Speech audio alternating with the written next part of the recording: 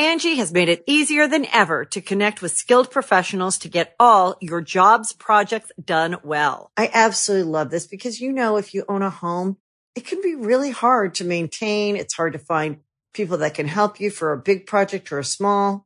Well, whether it's in everyday maintenance and repairs or making dream projects a reality, it can be hard just to know where to start. But now all you need to do is Angie that and find a skilled local pro who will deliver the quality and expertise you need. Angie has over 20 years of home service experience, and they've combined it with new tools to simplify the whole process.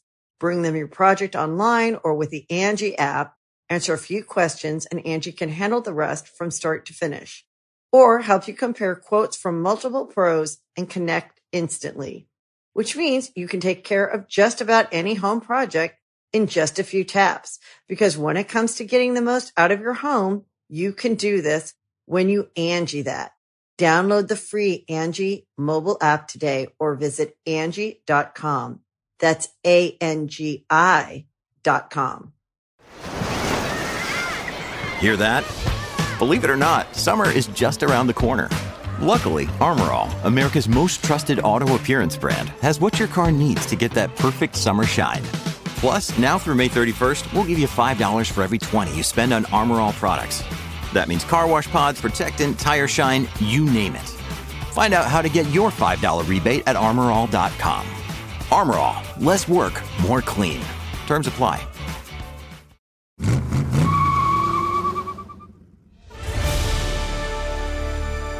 A young Jim Clark sits inside his father's 1930 Alvis Speed 20 car. It doesn't move. In fact, it never seems to move.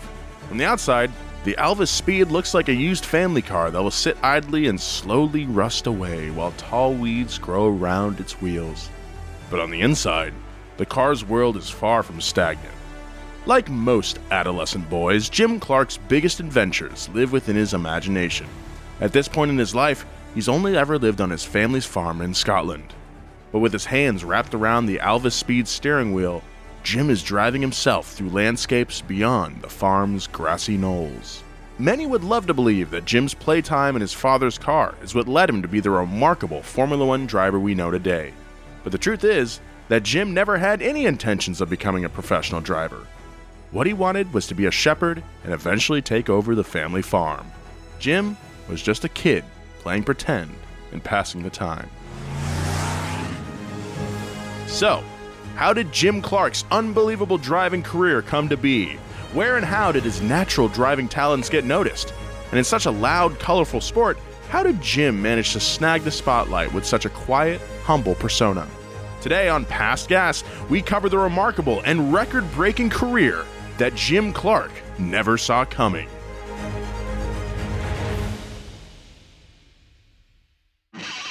Past Gas Podcast. It's about cars, it's not about sports. Welcome back to Past Gas, everybody. A little different of an intro today because joining myself, Nolan Sykes, in the studio is Joe Weber, as always. What's up, Slug Nation? Get slimed. We also have my two Donut Racing Show co-hosts, auto journalists and authors of Racing with Rich Energy, the lovely Elizabeth Blackstock and Alanis King. Welcome to Past Gas, guys. Hello. You can't see me, but I'm waving. This is so exciting. I'm starting and ending my week with podcasts with y'all. It's pretty great. We're so happy to have you on our tiny little show. Yes, James is out sick this week, so we thought that to cover such an insanely legendary driver such as Jim Clark, we would bring in our Formula One experts to help us tell this story. It's been a busy week. This is going to be a little bit different because normally it's like me and James, like, I don't know, he probably, likes to play tennis. And you guys are like probably going to have so many little anecdotes about Jim Clark that we would never be able to fill in. You're speaking so highly of us. Elizabeth is the Jim Clark expert. She was so excited when she found out we were doing this. She was like, I know everything about Jim Clark. She was just reading it. She was like, yeah, I know all of this. And she was adding, oh my goodness. Yeah, I got my anecdotes. I'm ready. I'm ready to roll. Just got that magazine full of anecdotes. Yeah, we've never locked written down and loaded. anything before. Let's not sell ourselves short here, Joe, okay? Yeah, so I'm really excited for this episode. This has been one that's been requested a lot over the years, I think. A subject I've definitely wanted to cover for a while. I think I first learned of Jim Clark playing Assetto Corsa. You can drive his Lotus 49 race car, the green and yellow one. And if you beat Jim Clark's time at the classic 1966 Monza course, you unlock an achievement. Did you unlock the achievement, Nolan? Hell no, that thing's so hard to drive.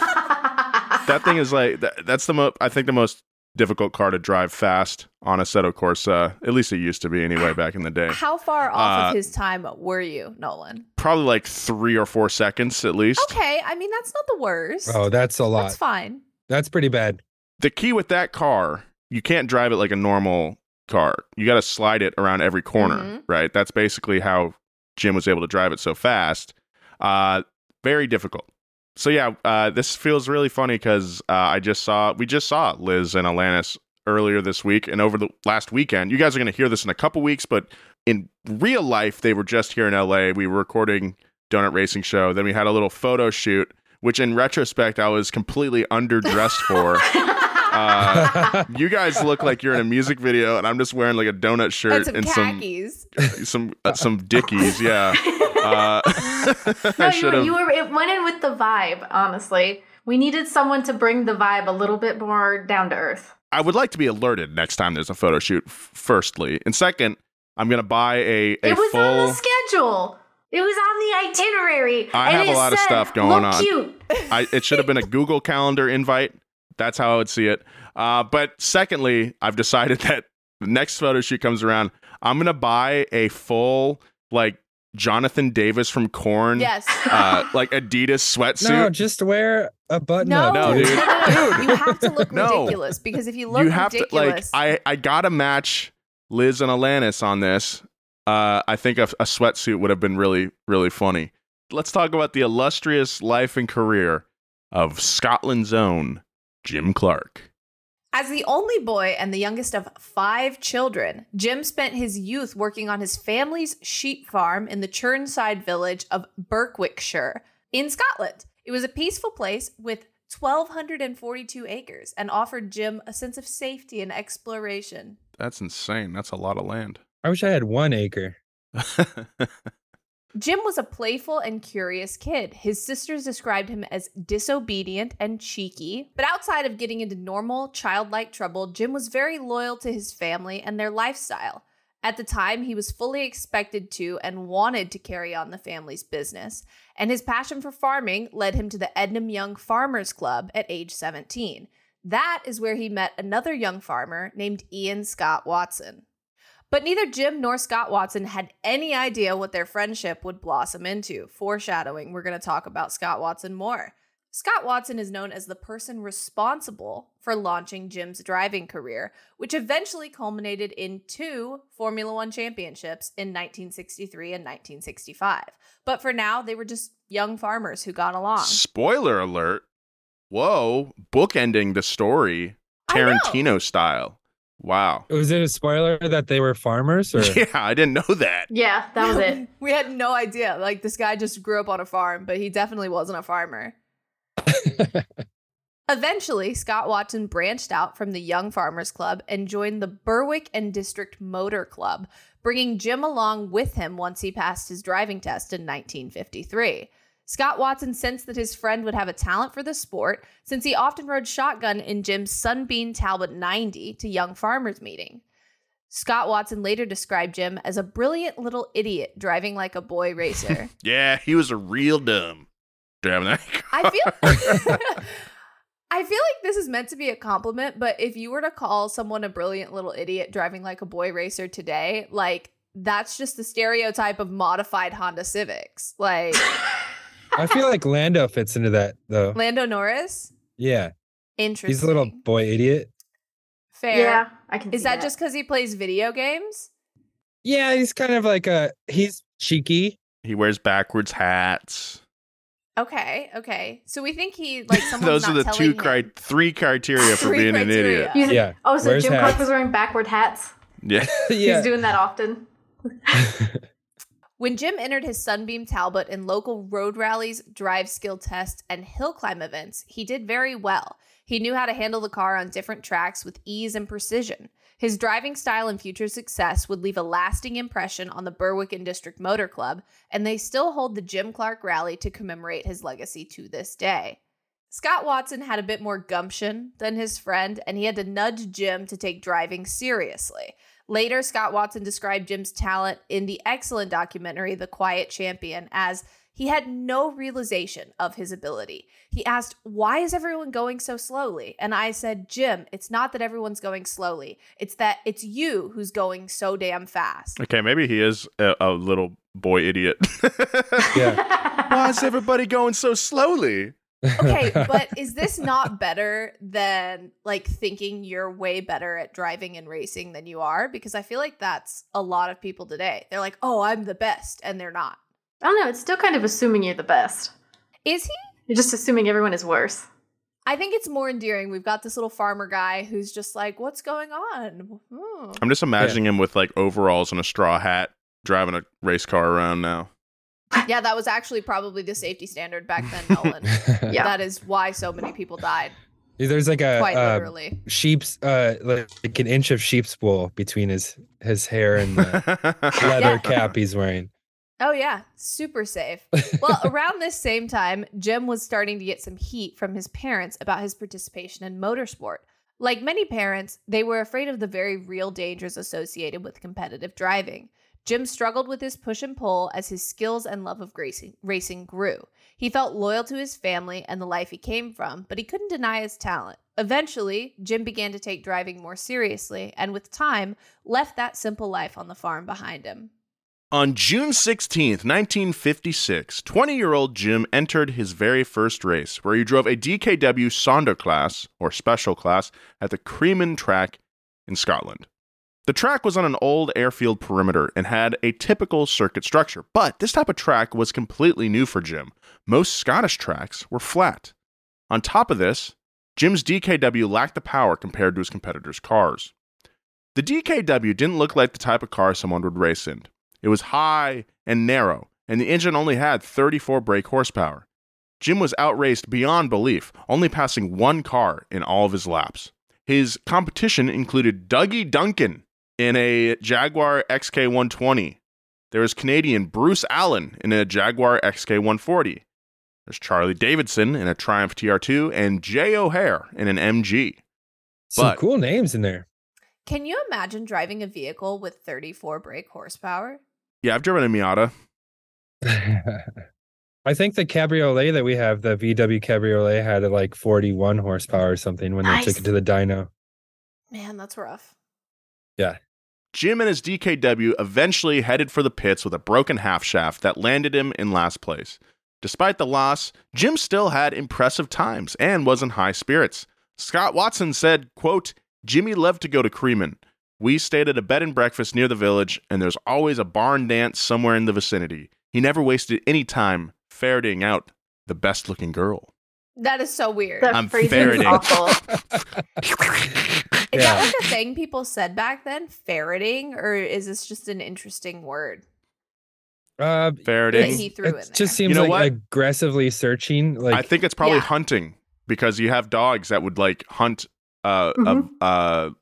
vermin or Yeah, but the ferret is running away. The ferret isn't hunting. So is he I running know. away No, from you got these these women? little. You have your little Scottish terriers that you take ferreting. That's what I would guess. Oh. Makes sense. Okay. I don't know Nolan if is I agree with tapping his that. head. I think No? ferreting means you are the ferret and you're squirming around. So he's running away grabbing from butt these women. cheeks or whatever. Yeah. Storing food for the winter. Well, have you ever held a ferret? It's like always goes It's a up your little worm. sleeve. Yeah, it they're like goes in your little pants. snakes with legs and Yeah. fur. No, this is not a good visual anymore. That's what I'm I'm saying. not, like- It Jim creeped Clark me was out. always out there squirming around. Ferreting is squirming into people's sleeves. You know, Jim Clark always trawling for sliz. Oh my god! Okay, well, All right. that was was awful. 16 months after Jim's first race, he swapped out his DKW for Scott Watson's 1957 Porsche 1600S in 3 races in Charterhall, Berwickshire. He finished 3rd, 2nd, and then 1st, and won the BMRC trophy. This win was monumental for Jim's career and proved he deserved a place in the sport. He even beat local garage owner and Border Reivers founder, Jock McBain. Hell of a name. That's Jock. the sickest name ever. No, I think the sickest name ever is Viper. Well, I can't argue with that. Is it not? I can't argue with that. Anyway, Like, if you met someone named Viper, you would be like, damn, I think that's that a sick name. the keyword is if, because I've never Yeah. met anyone named Viper. Listen, I've thought about making my name Viper. Like, hey, I'm Viper. People would be Viper like, King? What? Yeah, Oh, that would be Viper pretty King. sick. Okay, Viper King. let's move along. Jock McBain, who was light years more experienced and had more power and money backing him. McBain was impressed by Scott Watson and Clark and set a meeting with the two, where he asked Jim if he was, quote, prepared to race a real race car, and if Scott Watson can manage a revamped Border Reivers team. They agreed and began searching for the right car, resulting in a Murcutt Brothers D-Type, or better known as the Jaguar D-Type. At age 21, Jim was officially entering the big leagues. Big Jim entering the big leagues. This seems so impressive on like a 50, 70 years ago scale. But today, people enter the big leagues at like 18. Yeah.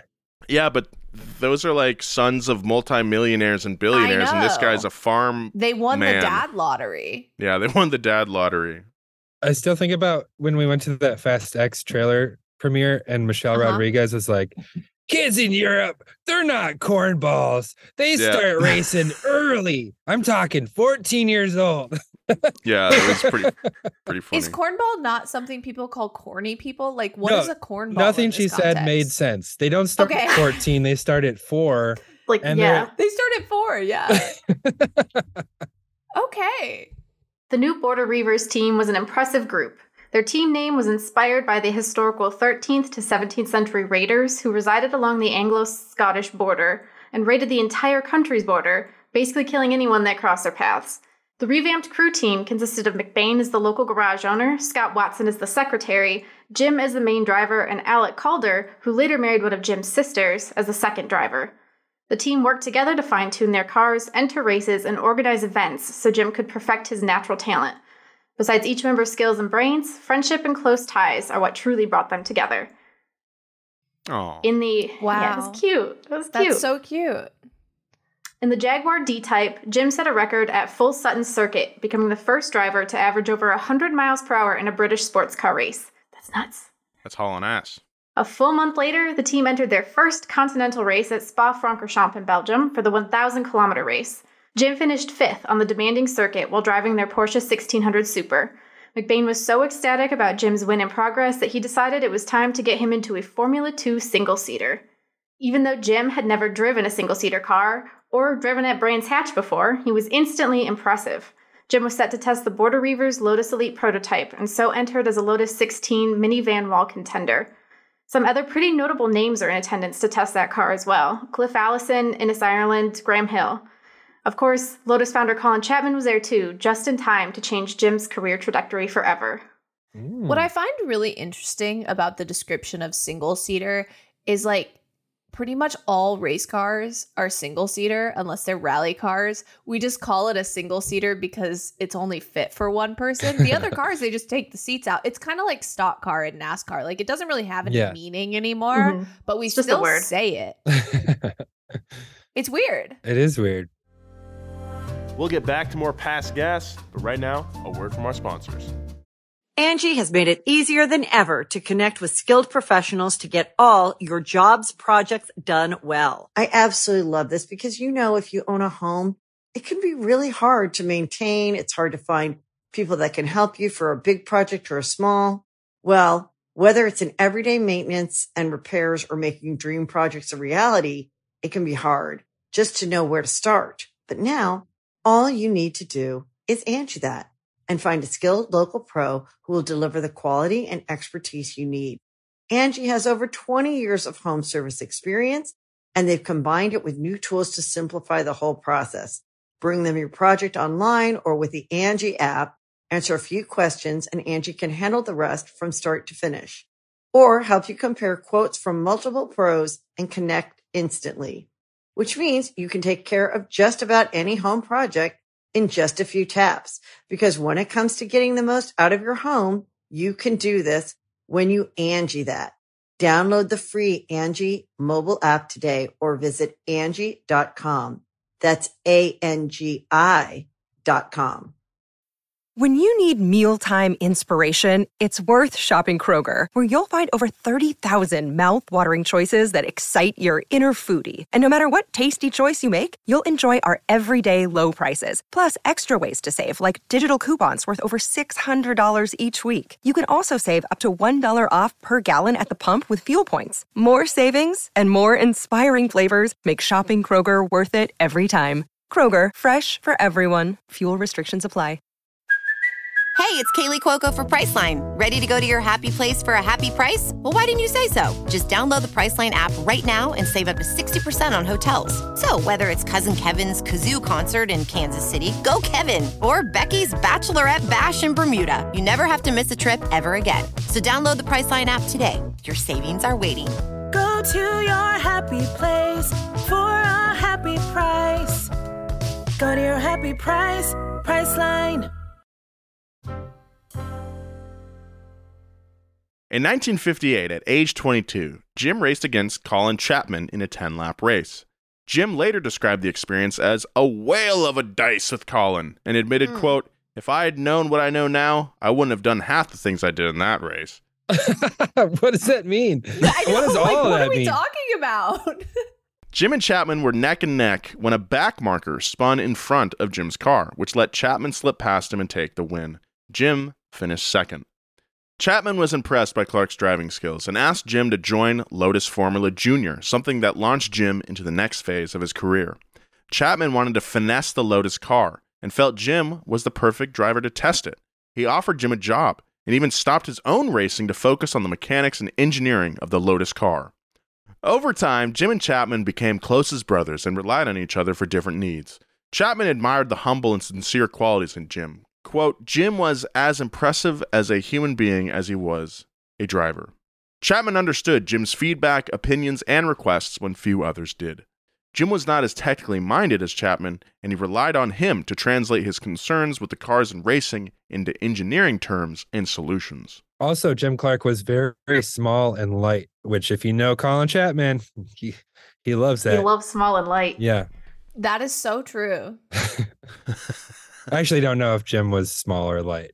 He was both. He was pretty short. He was 230 pounds, 6 foot tall, had a size 38 waist, I love how had this whole glasses. time we're just describing this guy as like he came from a farm and wasn't technically minded at all, and he just drove the cars fast. Like, I don't know. It seems like he's definitely not from that racing background, you know? Sometimes you need just like a stupid guy that's willing to put his life on the risk. Yeah, exactly. That's He's actually dumb what they fast. needed back then. Yeah. Yeah. The two are always standing together, making tweaks on their car with the harmony of a pair of long-practiced musicians, according to Brendan McAleer of The Drive. Very well put. Chapman often stated that he had, quote, "no idea where Jim's speed came from," while Jim said, quote, "I don't drive faster, I just concentrate harder." Why is he Southern now? He's from Scotland. Because I started that. Now he's just Southern. He's I wearing think he should be Southern overalls this with a whole straw episode. hat. Hey, boy, I love haggis. Jim's 1959 racing season ended with 19 wins and 11 podiums, but he and Chapman would go on to even greater wins in the years to come. Holy crap, that's a dominant season there. Jim's career was moving in a direction he could have never imagined when he drove his Sunbeam Talbot at local rallies. While he still dreamed of working on the family farm, he made room for a new dream too, driving in Formula One. I like how he's just like, man, these race cars are awesome, and I'm very good at it. But you know what I really want? To be a Sheep. farmer. I want to smell sheep all day. Well, I just read the limit about the 1961 Grand Prix, and they talk a lot about Wolfgang von Trips, who is like royalty, basically. Mm-hmm. He was a count. His family had a big estate. And after the war, they were just kind of, all they had was the estate, and they had to use the land to like farm and stuff. And he would go in between Formula One seasons to go like harvest turnips and stuff with his dad. I thought that was really a simpler cool. time. Wolfgang is like the name of all names. Like, that is such a cool name. If my name was Wolfgang, I would be so insufferable. Like, I'm Wolfgang. Wolfgang Viper over here. Wolfgang Viper. I would be so insufferable. What I'm thinking about when I'm reading this is, can you imagine like a modern farmer in Formula One? The reality show would be a combination of Drive to Survive on Netflix and that new show that I keep getting advertisements for during NASCAR races, which is Farmer Finds a Wants Wife. a Wife. Yeah. Farmer Wants a Wife. Isn't Ross Chastain a watermelon man? Watermelon He is, farmer? But like, that's so much more normal for NASCAR than Formula Yeah. One. Like, watermelon farmer in NASCAR, totally normal. Formula One, farmer wants a wife. That would be interesting. Anyway. After winning the Formula Junior Championship, the 23-year-old was promoted to Team Lotus for the latter part of the 1960 Formula One season. Jim competed in a total of 6 races that season, and even achieved his first ever Formula One podium by placing 3rd at the Portuguese Grand Prix. Jim proved that he was serious competition in the sport, and many people took notice of his success. But not all attention is good attention. Damn, 23 years old and he got a podium. Can you imagine how happy Nico Hülkenberg would be? A year into his Formula One career, Jim suffered one of the worst weekends in Formula One. Early on in the Belgian Grand Prix at Spa, driver Chris Bristow fatally crashed his Cooper, and Jim had to swerve to avoid him. Then, a few laps later, Jim's Lotus teammate Alan Stacey died after he was hit in the face by a bird and lost control of his car. What a lame way to go. I mean, it's not his fault. I'd be pissed. No. Like, I die in that accident. I'm in the afterlife, and I look up. I'm like, did That was a a bird. freaking bird just take me out? And the bird is right next to you because Yeah. like Yeah. you died at the same time. And you ask Yeah. St. Peter, you're like, oh, that hawk really hurt my head. And he's like, that was a finch dog. Yeah. That was a tiny little chickadee. Well, I mean, racing drivers always talk about how, if they're going to die in action, then they died doing what they loved. But does that apply when a bird hits you? The in bird the that face? Randy Johnson killed with his pitch, he's looking over like, yeah, not so cool, is it? See how that feels. Not so cool, because in later interviews, Jim confessed that this race nearly put him off of racing forever, and that he was driving scared stiff pretty much all through the race. Following these tragedies, Jim entered into a race that would haunt him throughout his career. During the 1961 Italian Grand Prix at Monza, driver Wolfgang von Tripp's Ferrari failed to see Clark in his blind spot and collided with his Lotus. Von Tripp's car skidded off, rode up an embankment off the track, and struck a fence, killing 9 spectators instantly. Jeez. That is a lot. Another 5 would die a short time later. This is said to be one of the most tragic accidents in F1 history. Von Tripp was found thrown from the car, having died from blunt force trauma to his head and from his car landing on him. Clark was devastated. Oh, man, that's a rough This is accident. like the opposite of a fun fact, but Von Tripp's death at Monza meant that his teammate Phil Hill won the championship that year. Phil Hill was the first of 2 Americans to win a championship. The other was Mario Andretti, who secured his championship after his teammate died in an accident at the Italian Grand Prix. Jeez. Whoa. And Yeah. Mario Andretti, not from present day Italy, but from Croatia. Yes. Huh. That's a fun fact. Mm-hmm. That's a fun fact. I also think just Phil Hill. Phil Hill's a pretty good name. Like, it's no Wolfgang, it's no Viper, but it rhymes. It makes me think of a guy that's as wide as he is tall. That's so true, actually. Yeah, 100%. You got that completely right. So Jim found himself at a fork in the road with his career. With just 1 Formula One season under his belt, he was seriously considering retiring from the sport. On top of this, the Italian police got involved and blamed Jim for the accident and the deaths because Von Tripp's wheel got caught on Jim's wheel. However, after being questioned by police for 3 hours, Jim was fully cleared of the accusation. Fellow driver John Surtees has since said the crash was very much a racing incident, and it took more than one thing for it to happen. Jimmy was in the wrong place at the wrong time. So why does this sound so much like a modern Formula One investigation? there were a lot of crashes, obviously, involving the Ferrari team throughout their, 70 years of racing.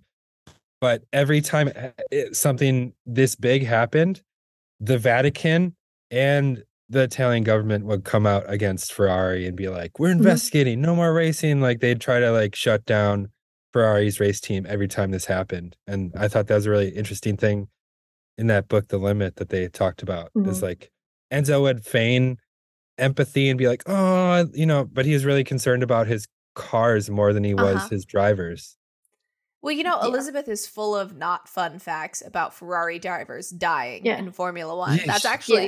That's actually one of the biggest spots that's taken in her mind is that. I was going to say, I think about them poor drivers a lot. Yeah. She does. And she that's talks why, about that's it all why the time. I think Ferrari is haunted now. That's why they can't win a race. Yeah. Because they're haunted by the dead drivers. Yeah. Ugh. Well, Jim retreated to his family's farm for some peace, but reporters followed him there to try to document anything they could.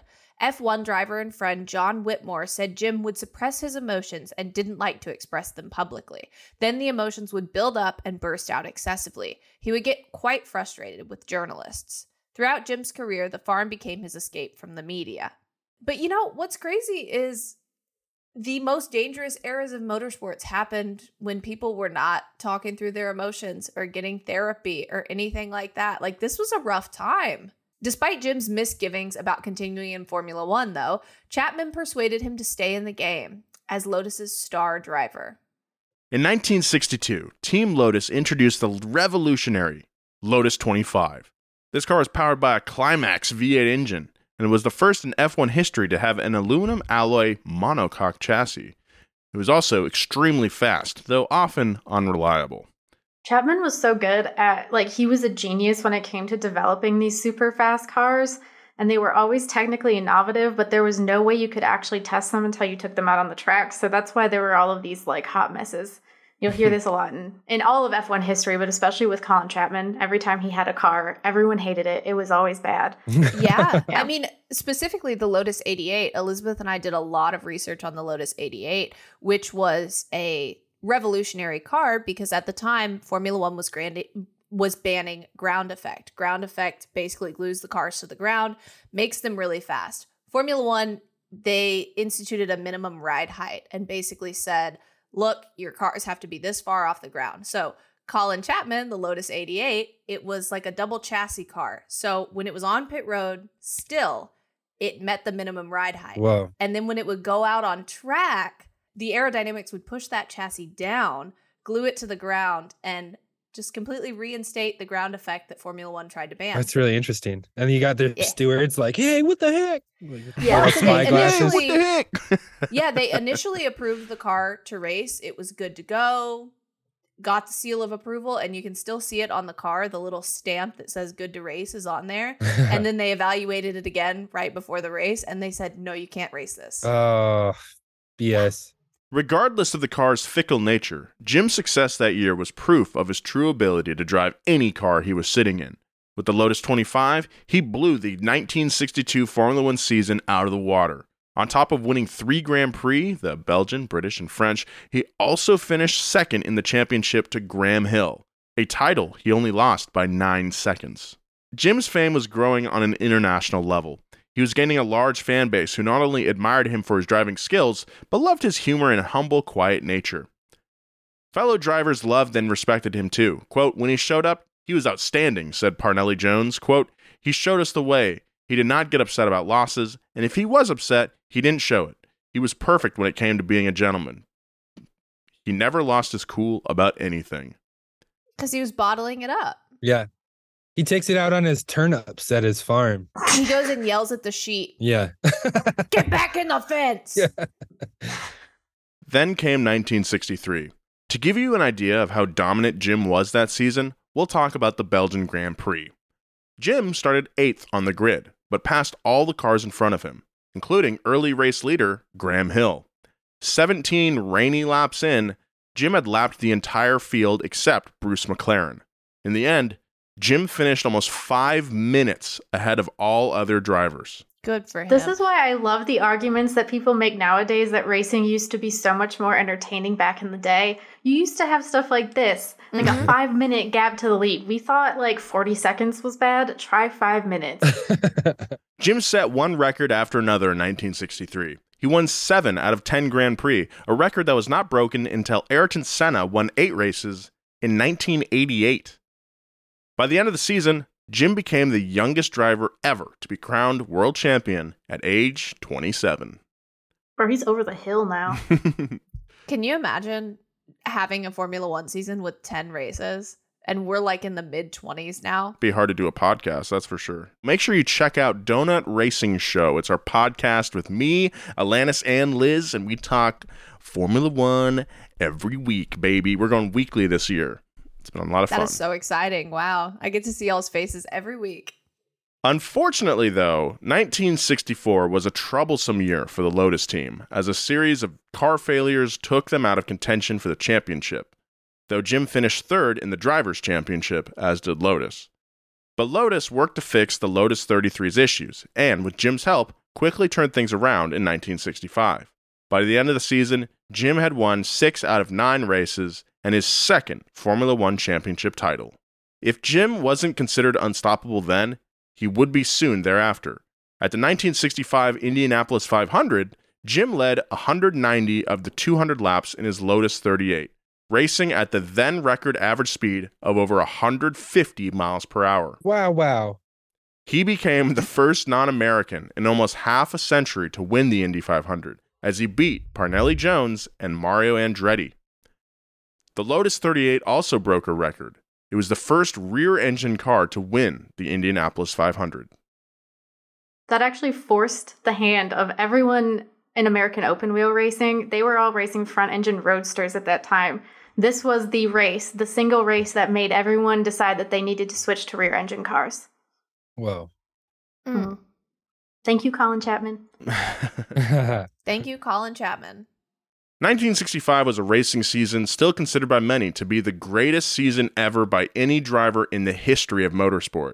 And to this day, Jim still remains as the only driver to win a Formula One World Championship and Indy 500 title in the same year.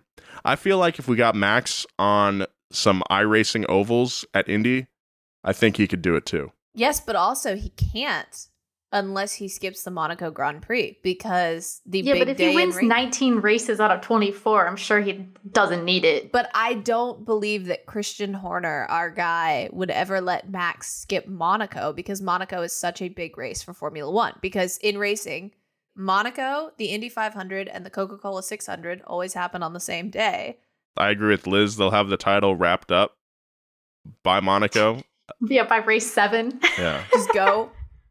But drivers have done the Indy 500 and the Coke 600 on the same day. That's because insane. You can actually fly between them. What? That's insane. Yeah, it's doing called the double. doing the double. Doing the double. You do the Indy 500 at like noon, and then you do the Coke 600 at like 5:30. So Oh you my get out of God. your Indy 500 car, get on the plane, and you fly to Charlotte. You get put an off the IV in plane, your and arm get on in the car. flight, eat some Yeah. Cliff Bars, and get in that You're race ready to car. go. miles, doing the double. Oh my God. After his Indy 500 win, Jim's international fame grew. This wasn't a good thing for him, as the quiet Scot began to dread press conferences and was often visibly uncomfortable when he had to make public appearances. His long-term girlfriend, Sally Swart, described the press as very difficult for him and said that he was still very shy. She said, quote, "It was a different life for him compared to life on the farm. While Jim was admired and liked by his peers aside from his teammates, no one in the sport really knew him too well. In fact, Graham Hill and Sir Jackie Stewart, who were two very extroverted drivers that Jim consistently raced against, both said that Jim was the exact opposite of them.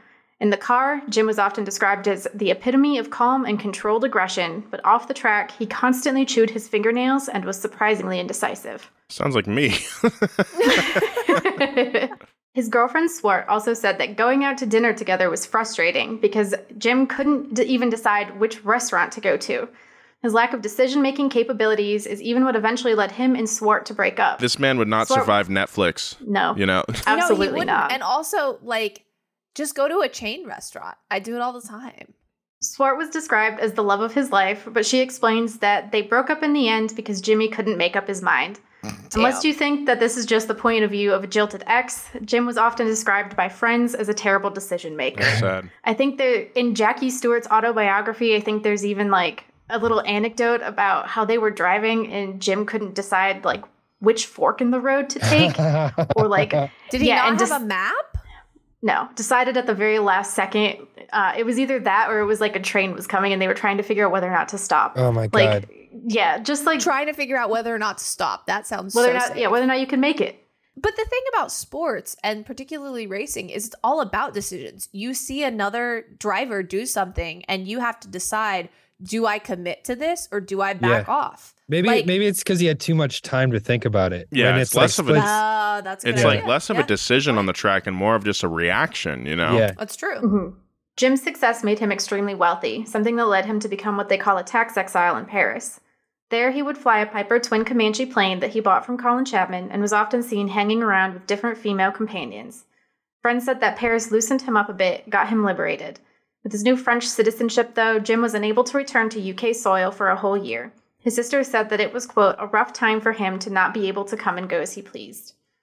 Though Jim was never married, he did admit to a girlfriend of his that his goal was to eventually settle down and have a family of his own back on the farm in Scotland. With these long-term goals in mind, Jim began to purposely only sign one-year contracts so that he could be free to leave the sport whenever he wanted.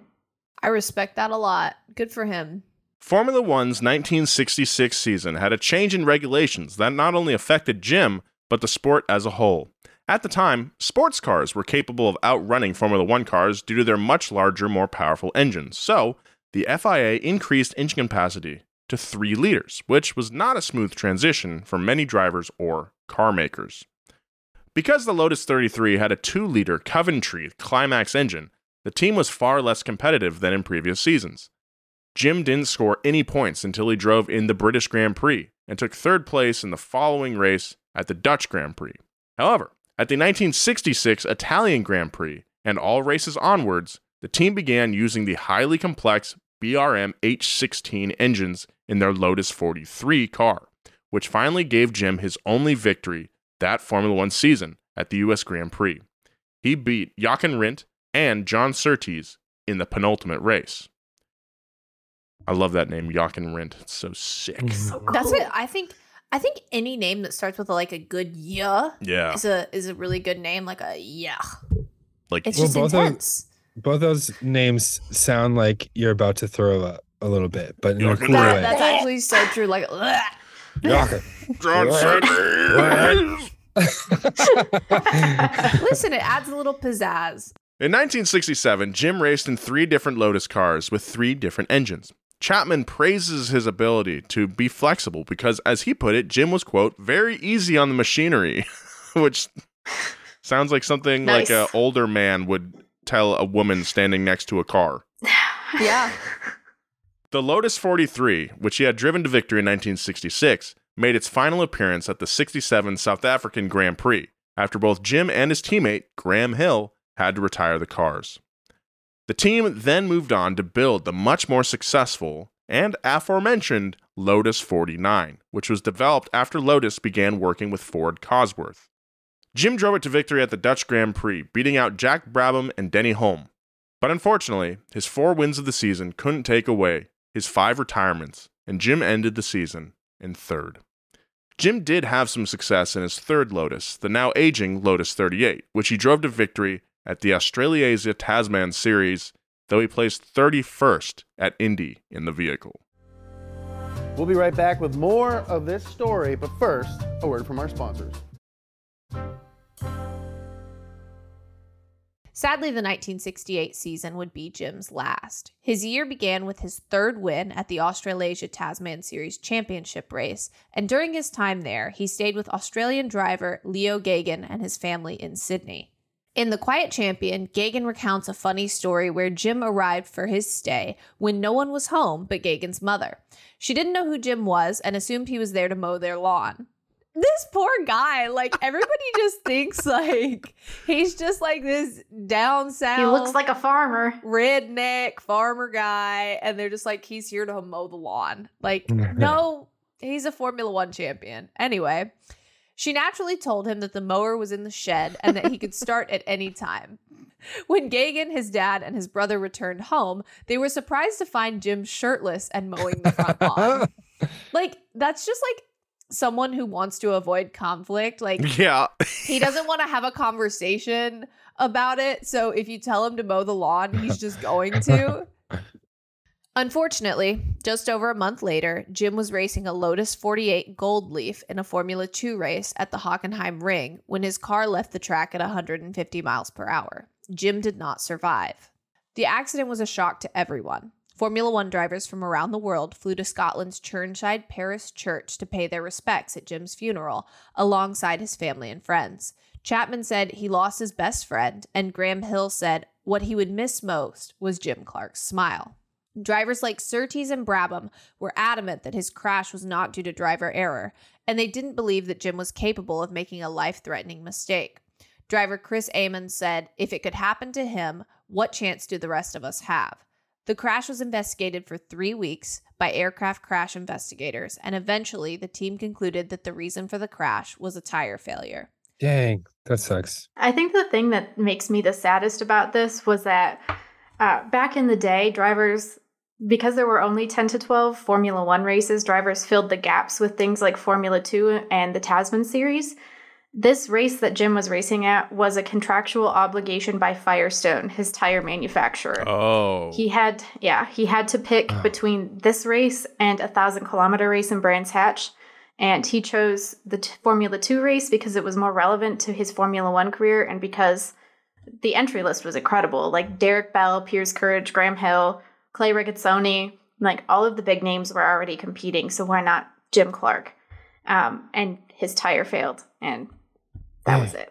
And what's really interesting is that today, these racing schedules are generally so long, and team owners are so protective of drivers that often drivers don't get to race in a lot of other series these days. So it was completely the opposite back then. People were racing all over the place. These days, team owners are like, no, you're going to race in my series because if you get hurt, that impacts sponsors, that impacts everything, that impacts the bottom line. And, you know, it's less likely for something like that to happen today. It's not completely unlikely. It's just less likely because things are more strict. There's an MLB pitcher that had to secretly, he was like a Bronco rider, and he just had signed like a $400 million contract for over 10 years and was banned from doing anything, you know, like riding ATVs. He was like a country boy. But then they found out that he was riding bulls and bucking Broncos like under this pseudonym. And they're like, you got to stop doing that. Your hands are your life, man. Good Lord. I mean, honestly, though, if you're that rich anyway, like I get that he has contractual obligations, but if you have that much money anyway, do whatever you want. Do whatever you want. Like, if your career ends, you still have money. It doesn't matter. Because on the other hand, there's a pitcher who is about to pitch in the World Series and couldn't because he was messing around with a drone and he cut his hand. Oh my God, that's embarrassing. To this day, there is a memorial for Jim at the Hockenheim track, and a Jim Clark Memorial Award is given out annually by the Association of Scottish Motoring Riders. And of course, many gather for the Jim Clark Rally held in Berwickshire every year. Jim Clark's death actually really changed the way that team owners and team principals related to their drivers. This was the incident that made everyone kind of back up and take a step away and say, we're not going to be friends anymore. We're going to be business associates. And this was especially important because Colin Chapman and Jim Clark were such good buddies. Colin Chapman actually became a after that to all of his drivers. And Jochen Rindt was especially known for butting heads with Colin Chapman. And he was the one who replaced Jim Clark. I find this really interesting because, okay, we're not going to have a relationship because we're business associates. But also the reason we're not having a relationship is because in this business that I am paying you to do, you may die. That's so morbid. Yeah. During his time in Formula One, Jim achieved 33 pole positions and won 25 of the 72 Grand Prix he took part in. This win record gives him a 34.7% win rate and is one of the top 5 most winningest Formula One drivers of all time if we go by win rate. He won the Drivers' Championship twice and was crucial to the success of the Lotus team. Jim was known to adapt to any car he was driving, or as Sir Jackie Stewart put it, quote, "He was so smooth, so clean, he drove with such finesse, he never bullied a race car. He sort of caressed it into doing things he wanted it to do." He really ferreted those race cars. I was just about to say ferret. We're going back to ferrets. Yeah, they are smooth. In 1990, Jim was inducted into the International Motorsports Hall of Fame. And just last year, he became an inaugural inductee into the Scottish Sports Hall of Fame. Jim is a forever beloved driver in F1 history and will always be remembered for his quiet magic at the track. So there you have it. The story of Jim Clark. Looking at some pictures of him right now. Handsome guy. Handsome. He's a I was going to handsome say, guy. he looks like he could have played Bond at some point. But I also feel like when we look at people in old imagery and old video, we're looking at them from a different lens because our video cameras and everything like that, they're so high quality these days that you can see every little imperfection on someone. But you look at a Polaroid and you're like, oh, look, all those people look so good. Cool. Yeah. we should go back to that, I think. Yeah, a low def revolution. I'm there with you. It looks better for all of us. It's so much better for all of us. Yeah, 360p. Totally agree. All right, we've got some fan mail this week. This is from Tochi over in Perth, Australia. Whatever happened to the potential human bone that Joe found? What did ever happen to that? Give us the full story here. So last house that I lived at, I was walking my dog and I saw a weird looking stick sticking out of a dirt berm, and I pawed at it a little bit and found what was either a hollow bone or a stick. And then I looked at it more and it had, like the dog bone end to it. And I was like, wait, this actually might be a bone. It was too big for a dog or a coyote bone. And then the end was clean cut. So it hadn't broken, hadn't been gnawed at. And so I was like, well, this is messed up. Like, what's going on? This is like Dexter.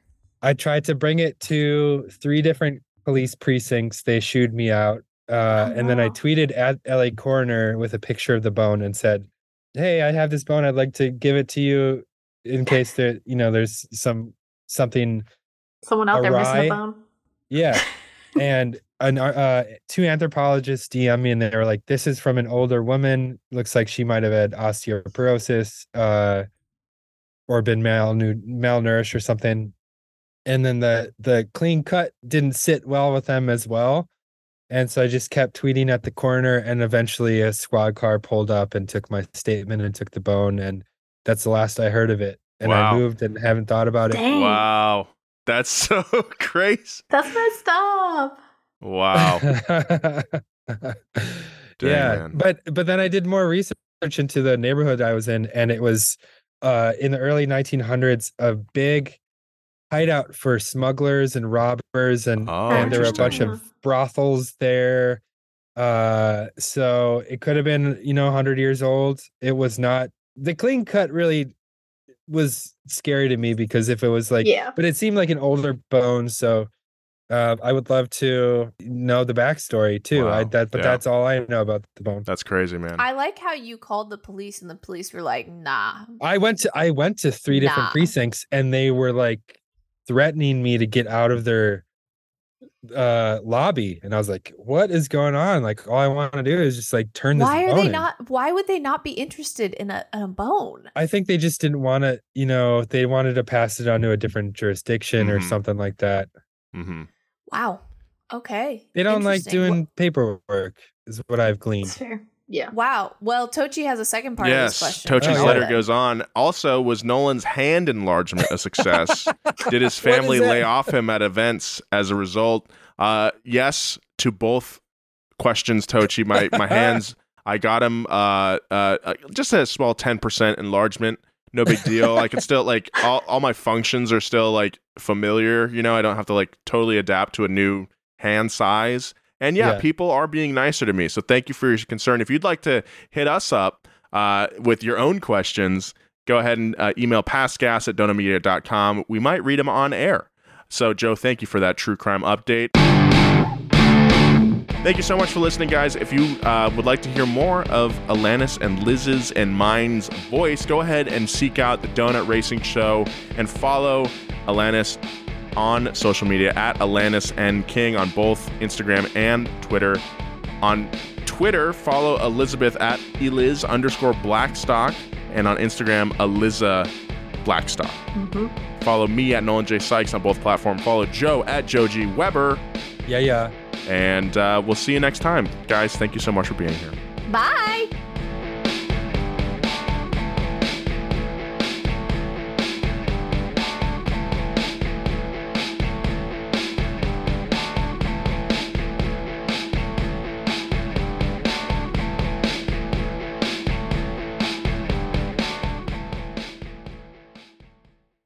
Angie has made it easier than ever to connect with skilled professionals to get all your jobs projects done well. I absolutely love this because, you know, if you own a home, it can be really hard to maintain. It's hard to find people that can help you for a big project or a small.